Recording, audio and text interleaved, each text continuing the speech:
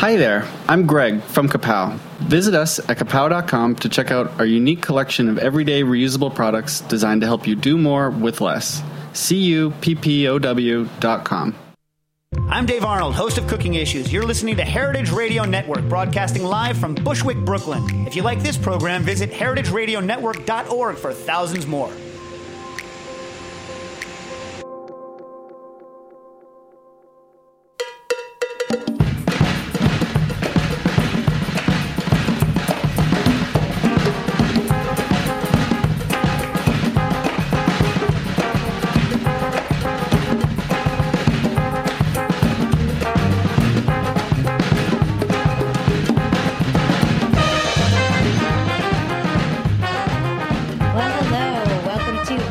On Heritage Radio Network. I'm your host, Sherry Bayer. We're coming to you live from Roberta's Restaurant in Bushwick, Brooklyn. It is Wednesday, May 25th. This is the 107th episode of the series, which is dedicated to behind-the-scenes talents in the hospitality industry. Today, my guests are two former music execs whose website has become a trusted source for restaurant reviews and eats. And I will introduce them in a moment. First, as I do on every show, I will start out with my PR tip. Then later we will have my speed round game, industry news discussion, solo dining experience, and the final question. As the founder of Bayer Public Relations, I'm going to tip the show off with my PR tip of the week. So today's tip is to form great partnerships. Identify people and businesses that fit with your mission and find ways to collaborate. Working with those who complement your skill set and naturally coincide with your beliefs will not only bring out your best game, but it will increase your chances of creating memorable and effective brands. So partner up wisely. That's my tip today. Now, I'm thrilled to have both of my guests here in the studio. They are Andrew Steinthal and Chris Stang, the co-founders of The Infatuation, restaurant reviews for the people. Their website and mobile app started in 2009 simply as two guys who wanted to help their friends not only find great restaurants, but the right restaurant to suit their needs on a particular evening. Andrew, who is in charge of partnerships, likes cereal, ice cream, and sneakers way more than the average person.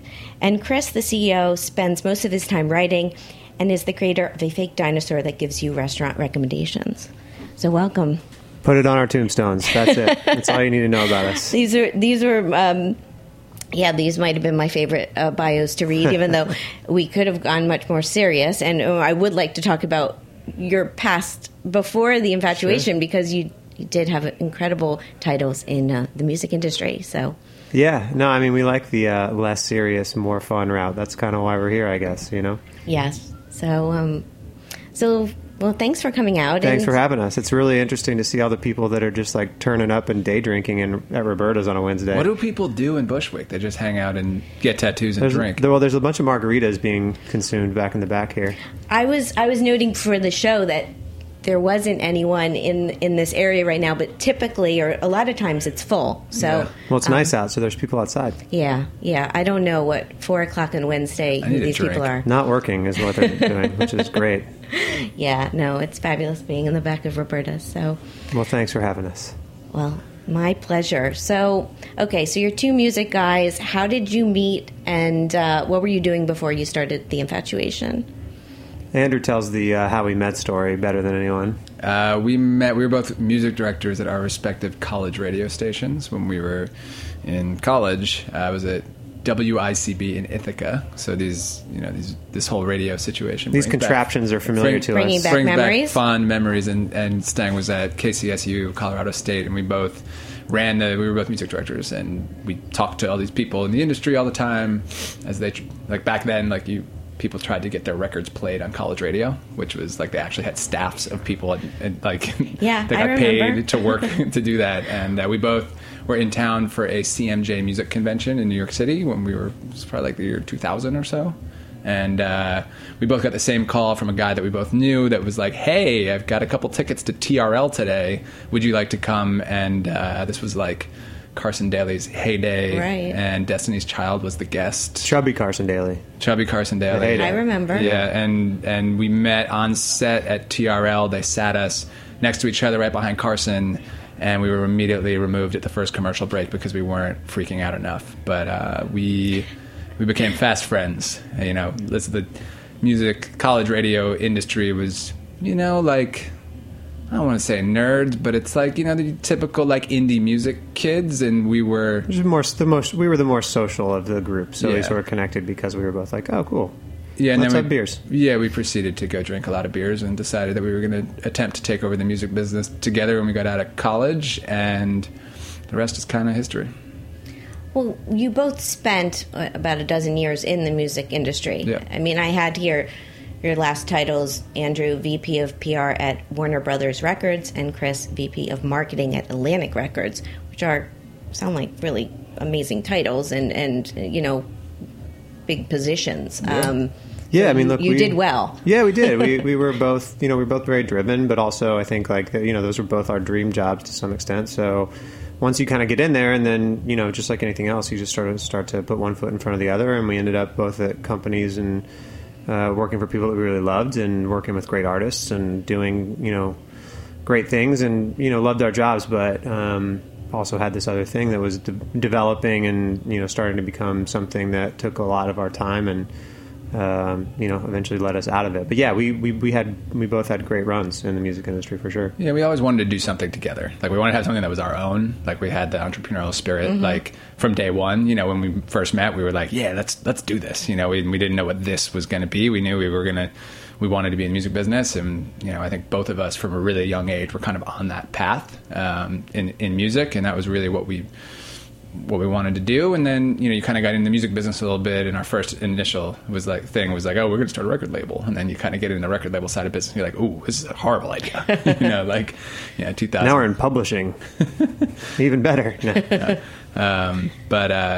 Yeah, we just kind of ascended the ranks of the music business, kind of living parallel lives. We wound up working for the same parent company, and, you know, very much we didn't really work together, you know, in the music business, but we had similar, you know, very small industry. So yeah. we work for the same parent company, Warner Music Group. I work for Atlantic, Andrew worked for Warner Brothers. But I mean, between those two companies, by the time we were done, it was only probably, you know, 300 people altogether. So we were both, you know, very much in the same circles, basically, in the same circle or the same company. And what was interesting is that, like, you know, Warner and Atlantic weren't necessarily, like, they were under the same roof, but they weren't really, you know, they didn't do a lot of stuff together ever. And, like, my relationship with him actually led me to have a lot of really good relationships with people who worked at his label, which then led my label to be like, hey, can you go get some info from them, right? Which was really interesting, because there was nobody else who could actually talk to, like, both labels regularly, you know, like, on site. And it was just interesting how it all kind of unfolded.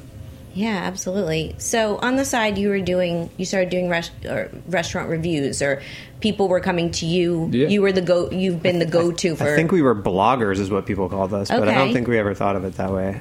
Yeah, we just started. I mean, literally, the whole thing was born from the idea, just that, you know, we sort of didn't find anything we related to particularly, and, you know, in terms of, like, trying to just straight up decide where to go eat and find out about new stuff. And, you know, sort of like, we just kind of felt that there was an opportunity for something to exist for people like us, meaning people that weren't the, you know, advanced foodie or, like, you know, sort of like elite consumer of food media, right? So, you know, we just knew a lot of people like us that were very interested in eating great restaurants and having great experiences, but probably didn't know what Severe was or have a Bon Appetit subscription. And so we just kind of thought, let's start writing some restaurant reviews and do it in a way that ideally is relatable and funny and fun, and, you know, sort of pointed at solving a problem for the right, you know, sort of circumstance, right? So differentiating between where to go on a first date with someone versus where to take your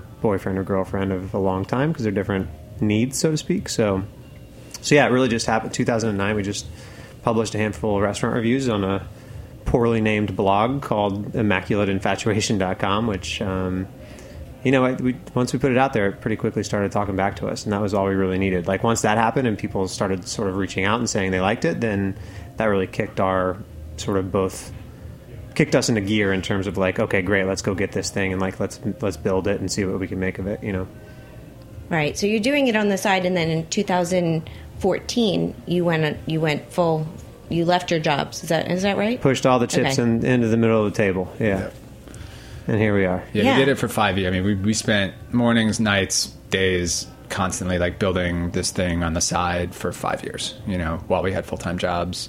Thank you, Warner Music Group, for giving us that luxury. They were really, our bosses were all really supportive of it. And, it actually made, I think, both of us almost better at our jobs in a way, because all of a sudden we had an asset that other people wanted access to. And, they knew that we were the people to turn to for some information and intel. And I was, I had to say this a lot. Like I would always try and book my bands on like late night with Jimmy Fallon or Kimmel or whatever like that. And it's usually a one-way street of like you asking for something from somebody else. And then when people find out that you're the resource for all the best intel for restaurants, they start hitting you up being like, oh yeah, by the way, I need a restaurant to go to before Bowery Ballroom tonight. What do you got for me? And it's like, now I have something you want too, which was great. Right. Yeah, that makes sense. And having a PR marketing background, being able to do PR marketing now for yourself and what you're promoting, I mean, You've done very, very well at that, getting the brand out there. And I've always been a fan. I mean, I think you're OG. I love it. You were one of the first. You were super early adopter. Yeah. Well, love that. I'm proud of that. I've always found your reviews to be a good. Whether I usually agree with them, and I find it is like my friend giving me advice and a place to go, which I think is the goal. So I was a fan just naturally of what you were doing and the situational type of recommendations. And you even have one like what I do. I call it solo dining. You do dining solo. Yeah. So, but it's like you give people the categories of things they're looking for, in a restaurant, and it's very useful. Thank you. Yeah, I mean, I definitely think there's a lot to be said just for the fact that we had some marketing and promotional backgrounds, because I think it's sort of, we always joke there's no better way to learn how to do marketing for free than to work in the music industry. We definitely just, we really felt passionate about what we were doing and felt like there was an audience for it, and that kept proving to be true every month that went by. And so that was all we needed in terms of motivation, and then we just really put our heads down and built as much as we could for 5 years. And like Andrew said, we were lucky that our company and the people at the company were supportive and enthusiastic about it, and that afforded us the time and freedom that we needed to grow it. And then the stars kind of aligned, and we just felt okay, like we're ready to go, and went full time in April of 2014, so 2 years ago, which is crazy. Feels like a long feels time. Like a decade, but yeah. That part was an interesting chapter, and now we're sort of in a different chapter, but it's all been pretty amazing.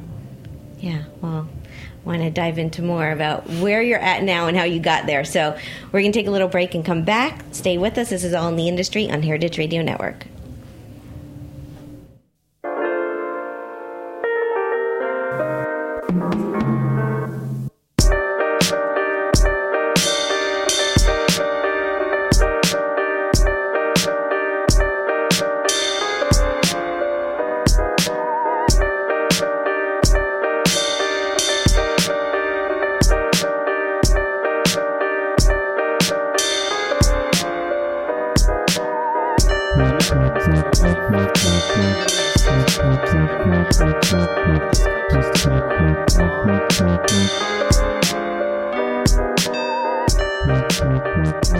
Americans throw away 58 billion disposable cups every year.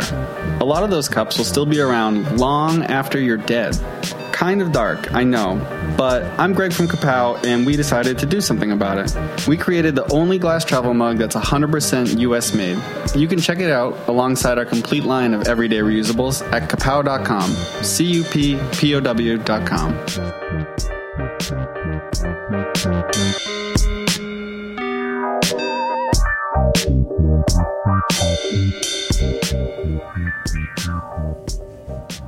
Welcome back to All in the Industry on Heritage Radio Network.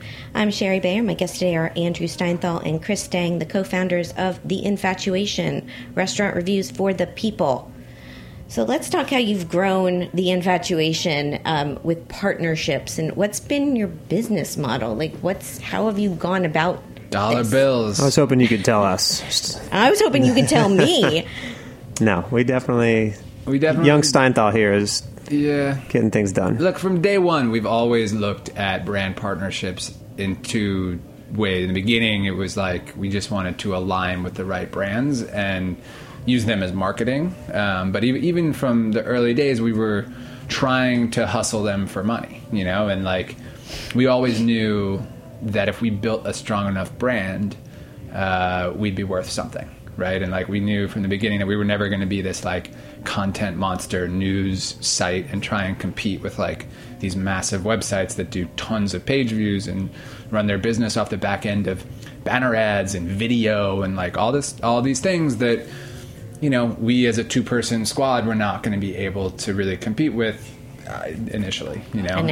well, not, initially, like at least, you know, even just thinking about trying to build something like that there were so many other things like that, you know. So we wanted. Well, and also just not to get too sidetracked, but we just also knew that, like, for what we did, which is like, you know, write restaurant reviews and try and lead people to experiences and try and have like a level of trust behind that volume is sort of the enemy of that in terms of creating great content. There's just no way you can create 10 posts a day of great content. And so I think we were always a little bit wary of getting into that game, because we would sit there and talk about it, like, how in the world do you do restaurant reviews and guides at a pace like that and not lose the quality, you know, by the nature of needing to meet volume. So, but it was always, you know, even to Andrew's point, like, I don't even know that we were that prescient in the beginning, but we definitely the biggest thing for us has always been just build a brand and then figure out how that translates into value for our readers and our, you know, users, and for then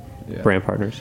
Yeah. And look, we, you know, cut to now, like, we do big brand partnerships with American Express and Samsung and Bravo and Jameson and Budweiser, and, you know, we work with really big brands, and we basically, you know, we do content for the web, content for social, content for, you know, any of the platforms. You know, we are powered by content. We are, you know, we're a next generation content company, sort of, but, you know, we have all these different areas that we deliver content through. You know, obviously Instagram's a huge place for us. We have, you know, now almost 20 accounts that we run, and we do like almost 80 million impressions a month across all of them.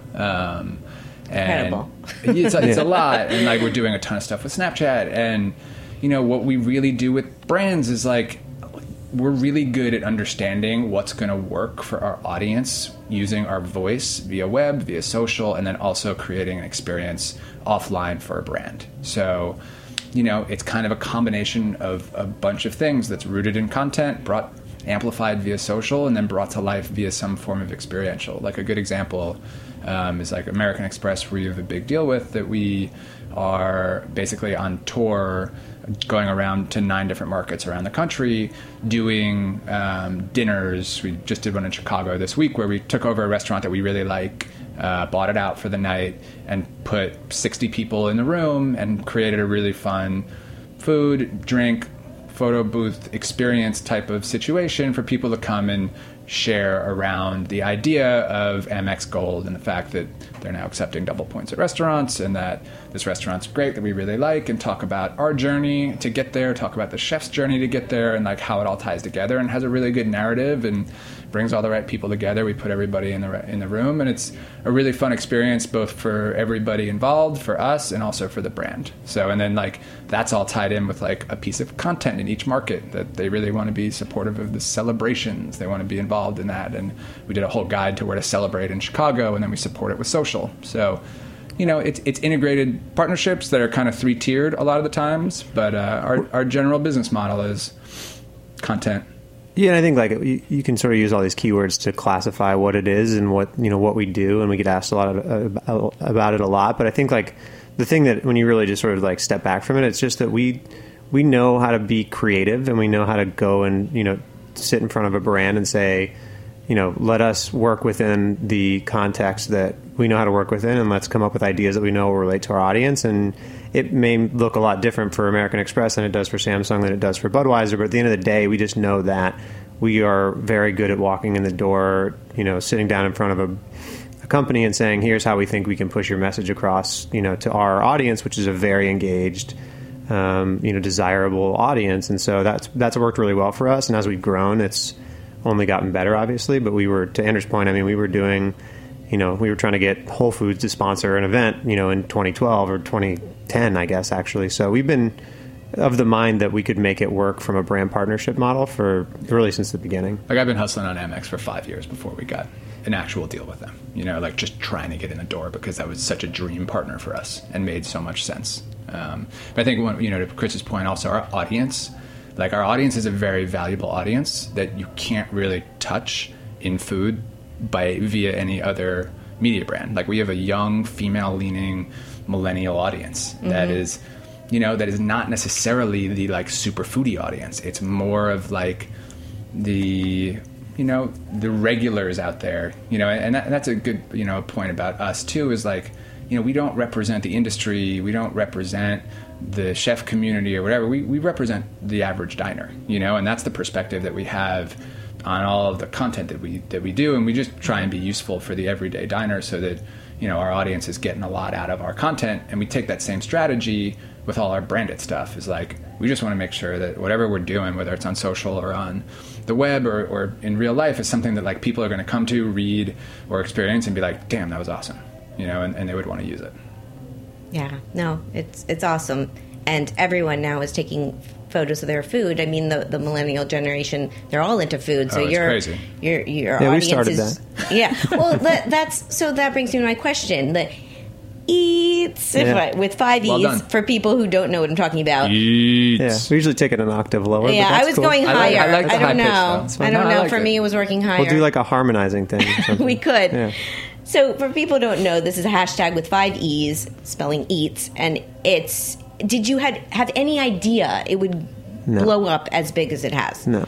I mean, no. It was actually really phenomenal, the kind of the way it all played out. But we were just trying to create something that we could, we always looked at Instagram, even as it was pretty early on, but we always looked at it as a place that we could build community rather than just, we never wanted it to be a one-way conversation. We didn't want to just like post photos and have people like them or comment on them. We wanted to make it a discussion, and we wanted to build community on the platform. And so we started out by doing just little hashtags that we would do contests around. So like one of them was like still summer, and it was September, and we were like, take pictures of summery food that you're still eating, and that would work really well, and people would sort of tag stuff, and we really saw that as an effective way to just engage with people on the platform. And then so as we were doing more of it, we just realized that we needed one hashtag that we could use to sort of galvanize the community around. And it was a pretty easy discussion about it. It certainly couldn't be like infatuation grams or like, something too... It could have, but... It could have been, but it should not have been. And I think that was the biggest thing, is we were just like, what's something that people actually have fun using? Mm-hmm. And Eats is like, just like a silly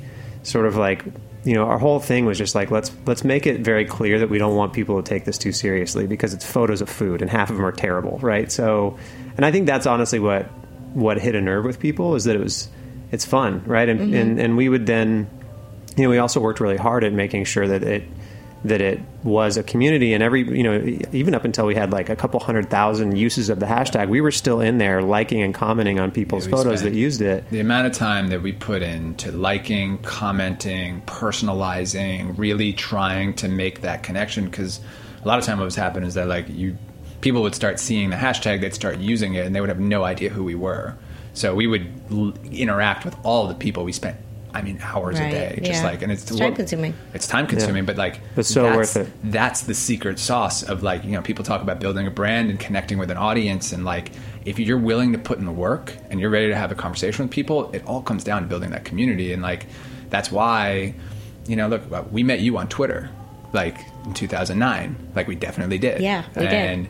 And we met a lot of people on Twitter who became our real life friends, and like, it all started on Twitter. We spent hours on Twitter hopping into conversations when we were brand new with anybody who was talking about restaurants that we were fans of. We would like tweets. We would jump in conversations, be like, I love Momofuku pork bun too, like whatever, like whatever. Yeah. Like we would just get in there and like really start engaging with people. And that was the beginning, because, ultimately people just want to be talked to sometimes, and like, I just want to be a part of something too. Yeah. So like as a brand to like offer that two-way conversation has been huge for us, and we really still try and focus on that as much as we can. But ultimately, to answer your question, I think we knew that we were building a community, but now there's like 2.5 million people that have used, or it's been used 2.5 million times. And somebody came up to us not that long ago and was like, "Oh, you guys started the Eats thing? I thought that was just like TBT," which is so crazy that sort of has become right. It's become part of the language of the platform. And That's really cool. But for us, what it ended up doing was it made us a globally recognized entity rather than just like this New York thing.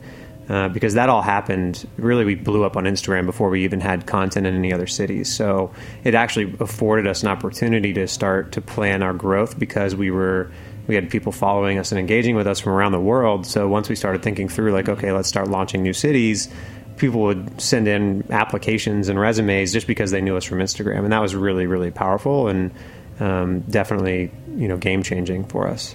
Let's talk a bit about TextRex, the dinosaur. Sure. Because that's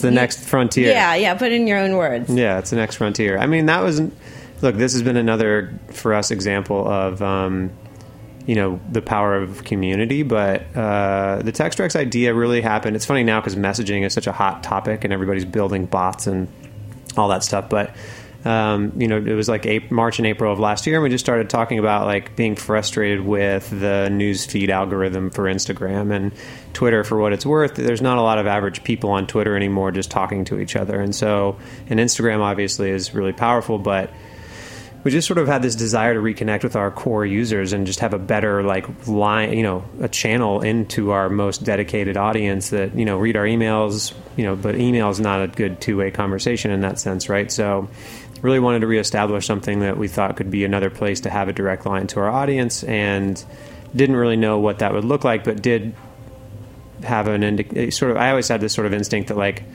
we have all this content that's tagged very well, right? So every review, there's 1,000 reviews in New York, and every review is tagged with a neighborhood, a cuisine, and then a couple of what the restaurant's quote unquote perfect for, which turns out to be pretty queryable information, right? So messaging just seemed to be an interesting way that we could not only reconnect or connect deeper with our audience, but also then provide this interesting service that's almost like on-demand search.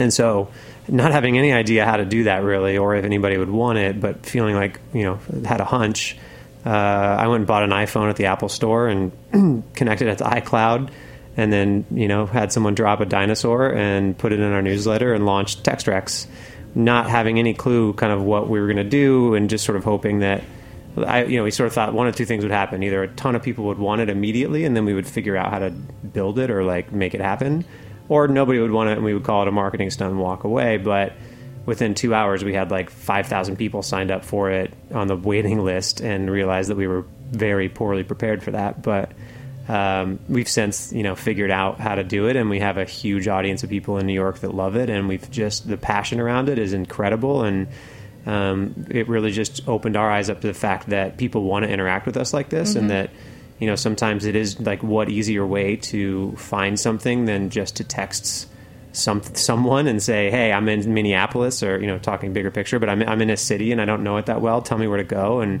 that idea of on-demand search has been really powerful. And so we came at it from the perspective of it has to be people, right? We didn't, not that we could have built some sort of restaurant recommending robot on our own, but we just really thought if this is going to feel like us, if it's going to be on brand, it has to be fun and personable and useful, but it has to feel like a friend. That's always been our sort of main core value, is that we just want to feel like something that people relate to and connect to. So yeah, now we have a huge team of contractors that basically respond to people as they text in. Whenever you're texting with TextRex, you are talking to a person on the other end. And we have, a platform that helps us manage the workflow, and we are able to serve a ton of people at once. And it's really changed. Again, it's changed our company, and it's changed the way that we are delivering content to people, and it represents a big, the future for us in a lot of ways. So it's a very it's early days in the TextRex story, and there's a lot we still have to figure out, but we have something we know that people want and use. I think I've used it.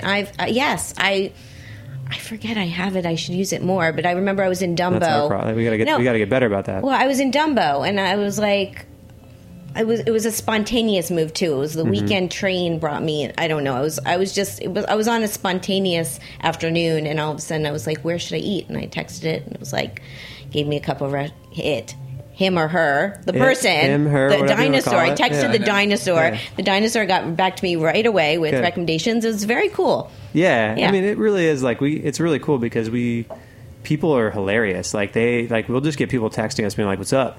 And you're like, "Hey, what's going on?" Nothing. But right. I think it's just friend. Yeah, and we really try to make it fun. People attack. We sort of at the beginning decided that when people were texting us that we were just going to be as close to a friend as possible. So people would text in and be like, "Hey, I'm looking for like a great healthy restaurant that's not a chain, that's cheap in the middle of Midtown," and we'd be like, "So are we? Doesn't exist." And at first people would be like, "Wait, what?" But that's the stuff that would always earn their trust. And so now we have people that have planned their breakups on it. They've planned their proposals on it. They have tried to date it. They have, you name it, but it's been really cool, and it's been a real gets a little wild on Friday nights.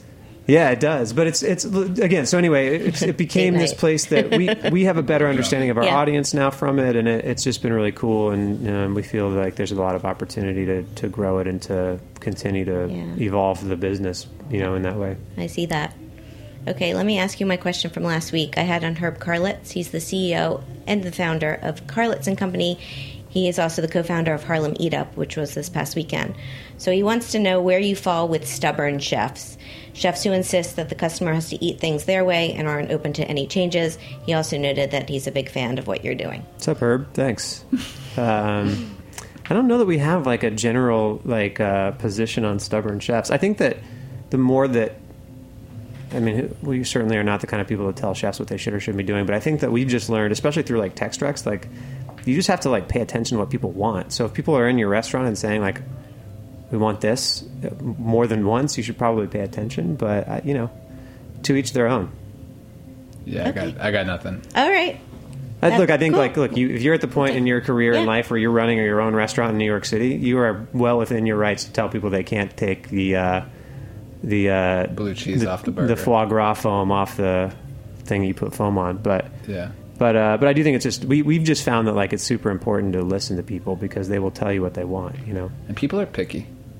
Yeah. They are picky. In general, obviously a lot of people, there is a certain segment of the population that's down to eat anything and be whatever, but there are way more people who are more selective about what they eat, especially with all these different diets going on right now, and just people in general who are picky too. Like I'm a picky eater. Like there's a lot of stuff that I don't like, and I've got to the point where I will not ask for many substitutions anymore, ever, pretty much. But I'll just avoid the stuff that I don't want and keep it moving. But there's a lot of people who aren't like that. Yeah, I'm the former.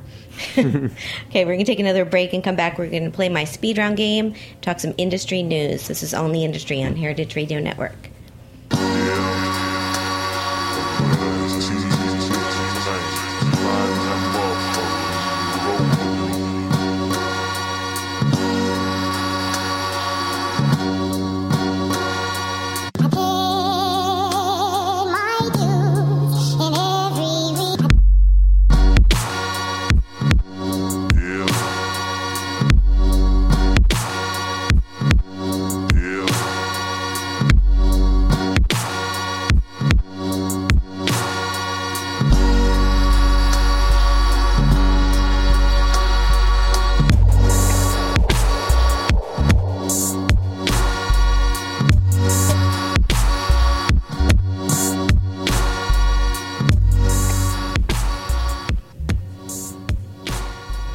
Okay, we're back. This is On the Industry on Heritage Radio Network. I'm Sherry Bayer. My guests today are Andrew Steinthal and Chris Stang of The Infatuation.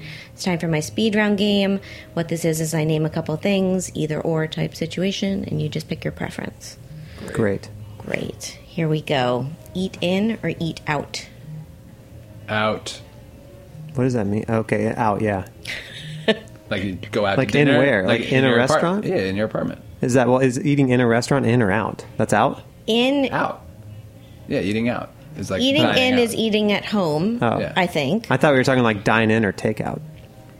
We'll anyway, take out. I don't want to complicate The beauty of this game is you can interpret it how you want. So that's a new one. Let's do this out. Out, okay. Wine, beer, cocktail, or mocktail? Mocktail, wow. I'm a wine guy. Yeah, I'm going to go with a beer.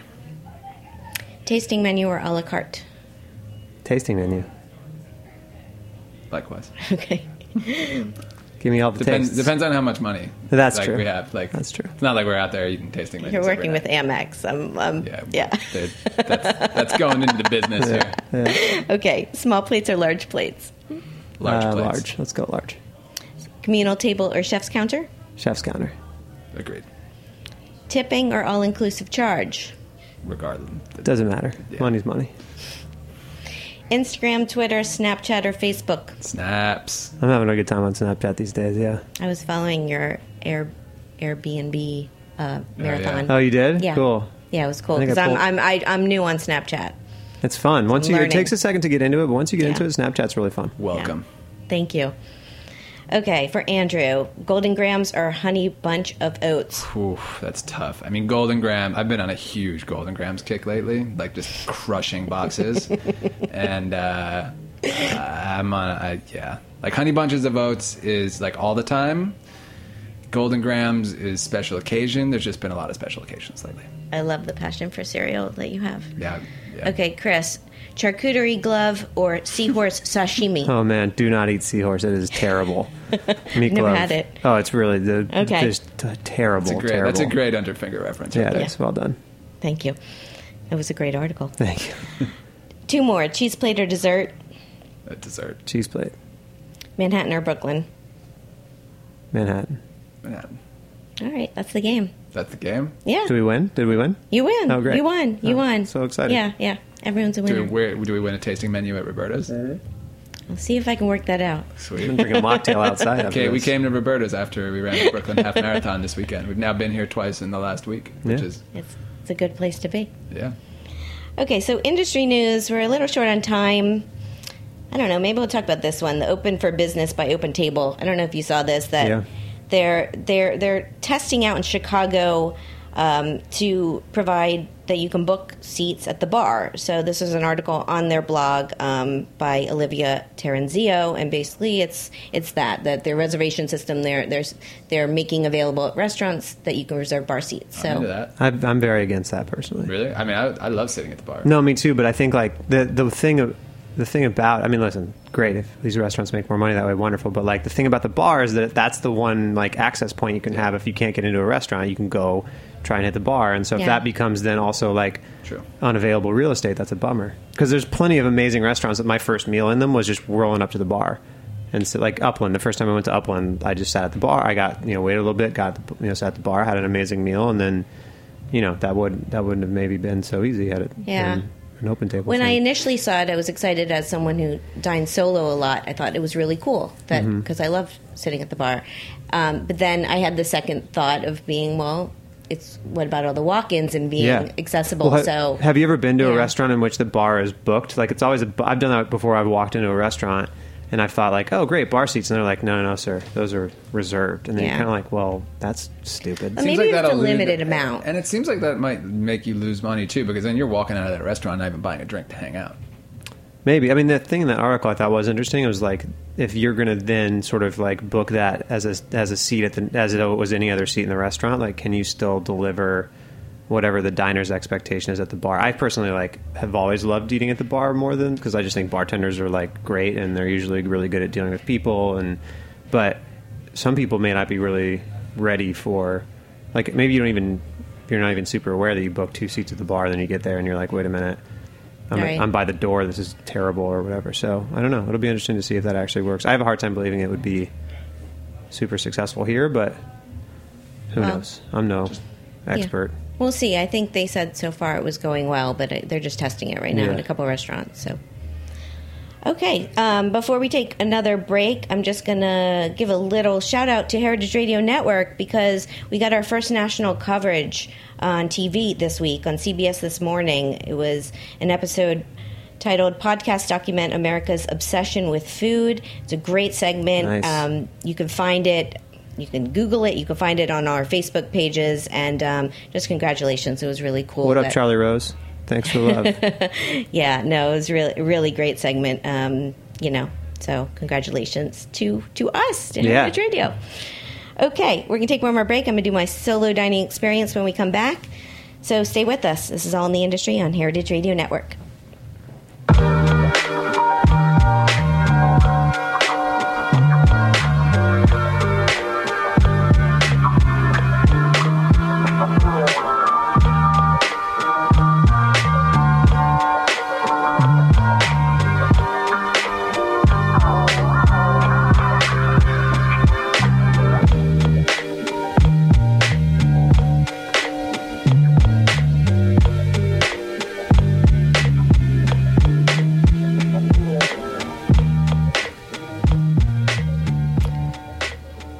welcome back to All in the Industry on Heritage Radio Network. I'm your host, Sherry Bayer. It's time for my solo dining experience, which this week is at Agern. Here's the rundown. The location, 89 East 42nd Street in Grand Central Terminal's Vanderbilt Hall, New York City. The concept, a season-driven restaurant featuring farmed and wild ingredients from the New York region and honoring techniques and flavors rooted in Nordic cuisine. The owner, Danish restaurateur Klaus Meyer, who is the co-founder of Copenhagen's Noma and has been largely credited as the founder of the New Nordic movement. The chefs, Executive Chef Gunnar Gislason, who's formerly of Dill in Iceland, and Chef de Cuisine Joseph Yardley, formerly of Acme in New York City. So why'd I go? I went because this is a highly anticipated new restaurant. It would give me a taste for New Nordic Scandinavian fare and Noma, which is currently number 3 on the world's 50 best restaurant list, without leaving New York City. And I was then thinking, after I did this might be a little bit like Underfinger, too. I was going to say, sounds like it. So my experience, I went as a walk-in on the early side of Friday night. I got a seat at the bar. The menu is pretty big. There's a la carte choices and 2 tasting menus. I went a la carte. I asked the bartender for some recommendations, and I had the opportunity to chat with the GM, Katie Bell. There was Lavina Lee, who I know, who's the hostess there, and Chef Gunnar I also saw. And I also did my first solo dining Snapchat while I was there. Nice. So, yeah, but my thing with it is it disappears. That's my, you got to talk to me. You can download it, though. I did, but it's like... But there's freedom in that. Yeah, but Just now let it I'm fly. saying if you wanted to see it, like, you can't. Yeah, but you'll do more. Oh, yeah, I know. Okay. Continuing on. So what did I get? I had the bitter salad with preserved blackberry, almonds, and Havgas cheese, and the cod with potatoes, fennel, and nasturtium. There was also wonderful complimentary house bread and butter.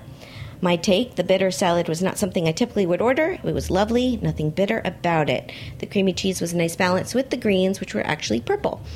And the cod was perfectly cooked and a nice balance of flavors. I definitely recommend the salad, and the cod was, I'd recommend it too, but the salad, definitely.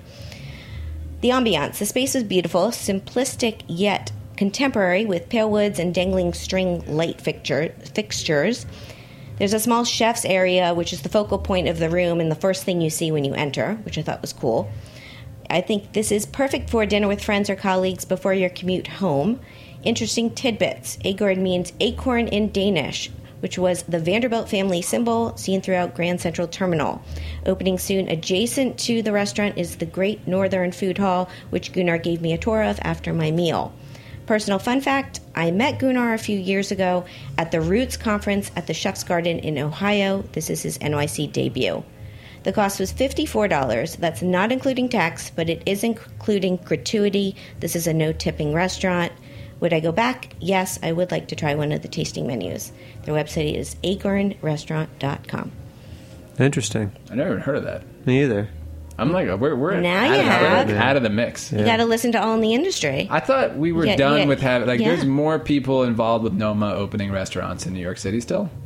I mean, this is a big one. This They've is been like talking about this a while. This is the actual guy from Noma opening the a restaurant. actual owner. So and all the other ones before this have been fake. yeah, I mean, I think they might have been chefs or sous chefs that worked there, but this is actually the owner. This is a dude. This is the real guy. This is the real deal.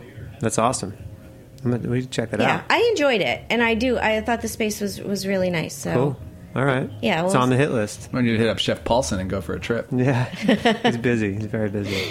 Okay, let's do the final question. So next week, my guest is Chef Adam Leonte of the Bread Lab, which is a test kitchen, classroom, and milling facility devoted to the final food frontier, grain. He's actually located right down the block here in Bushwick, too. So Andrew and Chris, what shall we ask Adam? Final frontier. Why is grain the final frontier of food? I saw that on, that's a good question. That is the question. I'm terrified. What does that mean? Well, I'll ask him. Find out, please. Okay. That's a good name, though. Ask him if his business is improving because avocado toast is so huge. I will ask him that, too. And how's your Instagram? At avocado toast? Yeah. It's growing rapidly. Yeah. Very fast. Oh, that's we just launched impressive that you have that one. Yeah, that is actually the Instagram final frontier. Yeah, that's our last toast. one. We're done. Well, I don't know if this avocado toast is going to last. Like, it's all going to collapse in on itself. Here's the thing about avocado toast, though. I kind of love it. Does that make me really basic and a horrible person? No. Like, I find myself ordering it constantly now, and I just really like it. I like it too, but I always feel like this is something I could really easily do at home. I make it at home. I don't tend to order it out all that much because I make it at home. I feel you, but it's not like expensive. It's expensive compared to buying an avocado and having a slice of bread. Yeah. Any kind of cooking for me is difficult. Like every time I buy an avocado, but what about smashing? You can smash, and that's all you're doing. But I'm just not good at it. All right. I'd rather just eat somebody else's. See, it's the final frontier. This is it. This is what it all led up to. I'm going to challenge it with it, over. and I bet you're right. Okay, and that's the show. Great. Thank you very much. Thank you guys for coming out here. It's been a pleasure to have you out, talk to you. I will continue to watch. See you on the internet. Continue to eat and continue to text Rex and all the above. Thank you. So my guests today have been Andrew Steinthal and Chris Stang, the co-founders of The Infatuation, restaurant reviews for the people. Their website is theinfatuation.com. You can find them on social media at Infatuation, at Shmooey, and at House of Stang. Am I missing anything? No, you got it all. Okay. Checked all the boxes. You can find me at Sherry Bayer, at Bayer PR, at All Industry. My Facebook page is All in the Industry. My websites are BayerPublicRelations.com and SherryBayer.com. If you miss any of our live shows, you can find them archived on heritageradionetwork.org. They are also on Stitcher and iTunes. Thanks to my engineers, David and Pierre. And thanks again to Andrew and Chris. I'm Sherry Bayer. I'll be back next Wednesday at 4 o'clock with another live show. Thanks for being part of All in the Industry. Bye.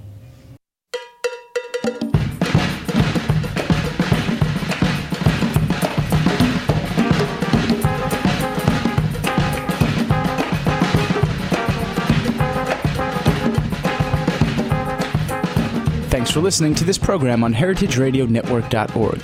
You can find all of our archived programs on our website or as podcasts in the iTunes Store by searching Heritage Radio Network. You can like us on Facebook and follow us on Twitter at heritage_radio. You can email us questions at any time at info@heritageradionetwork.org. Heritage Radio Network is a non-profit organization. To donate and become a member, visit our website today. Thanks for listening. Ain't no reason to worry about what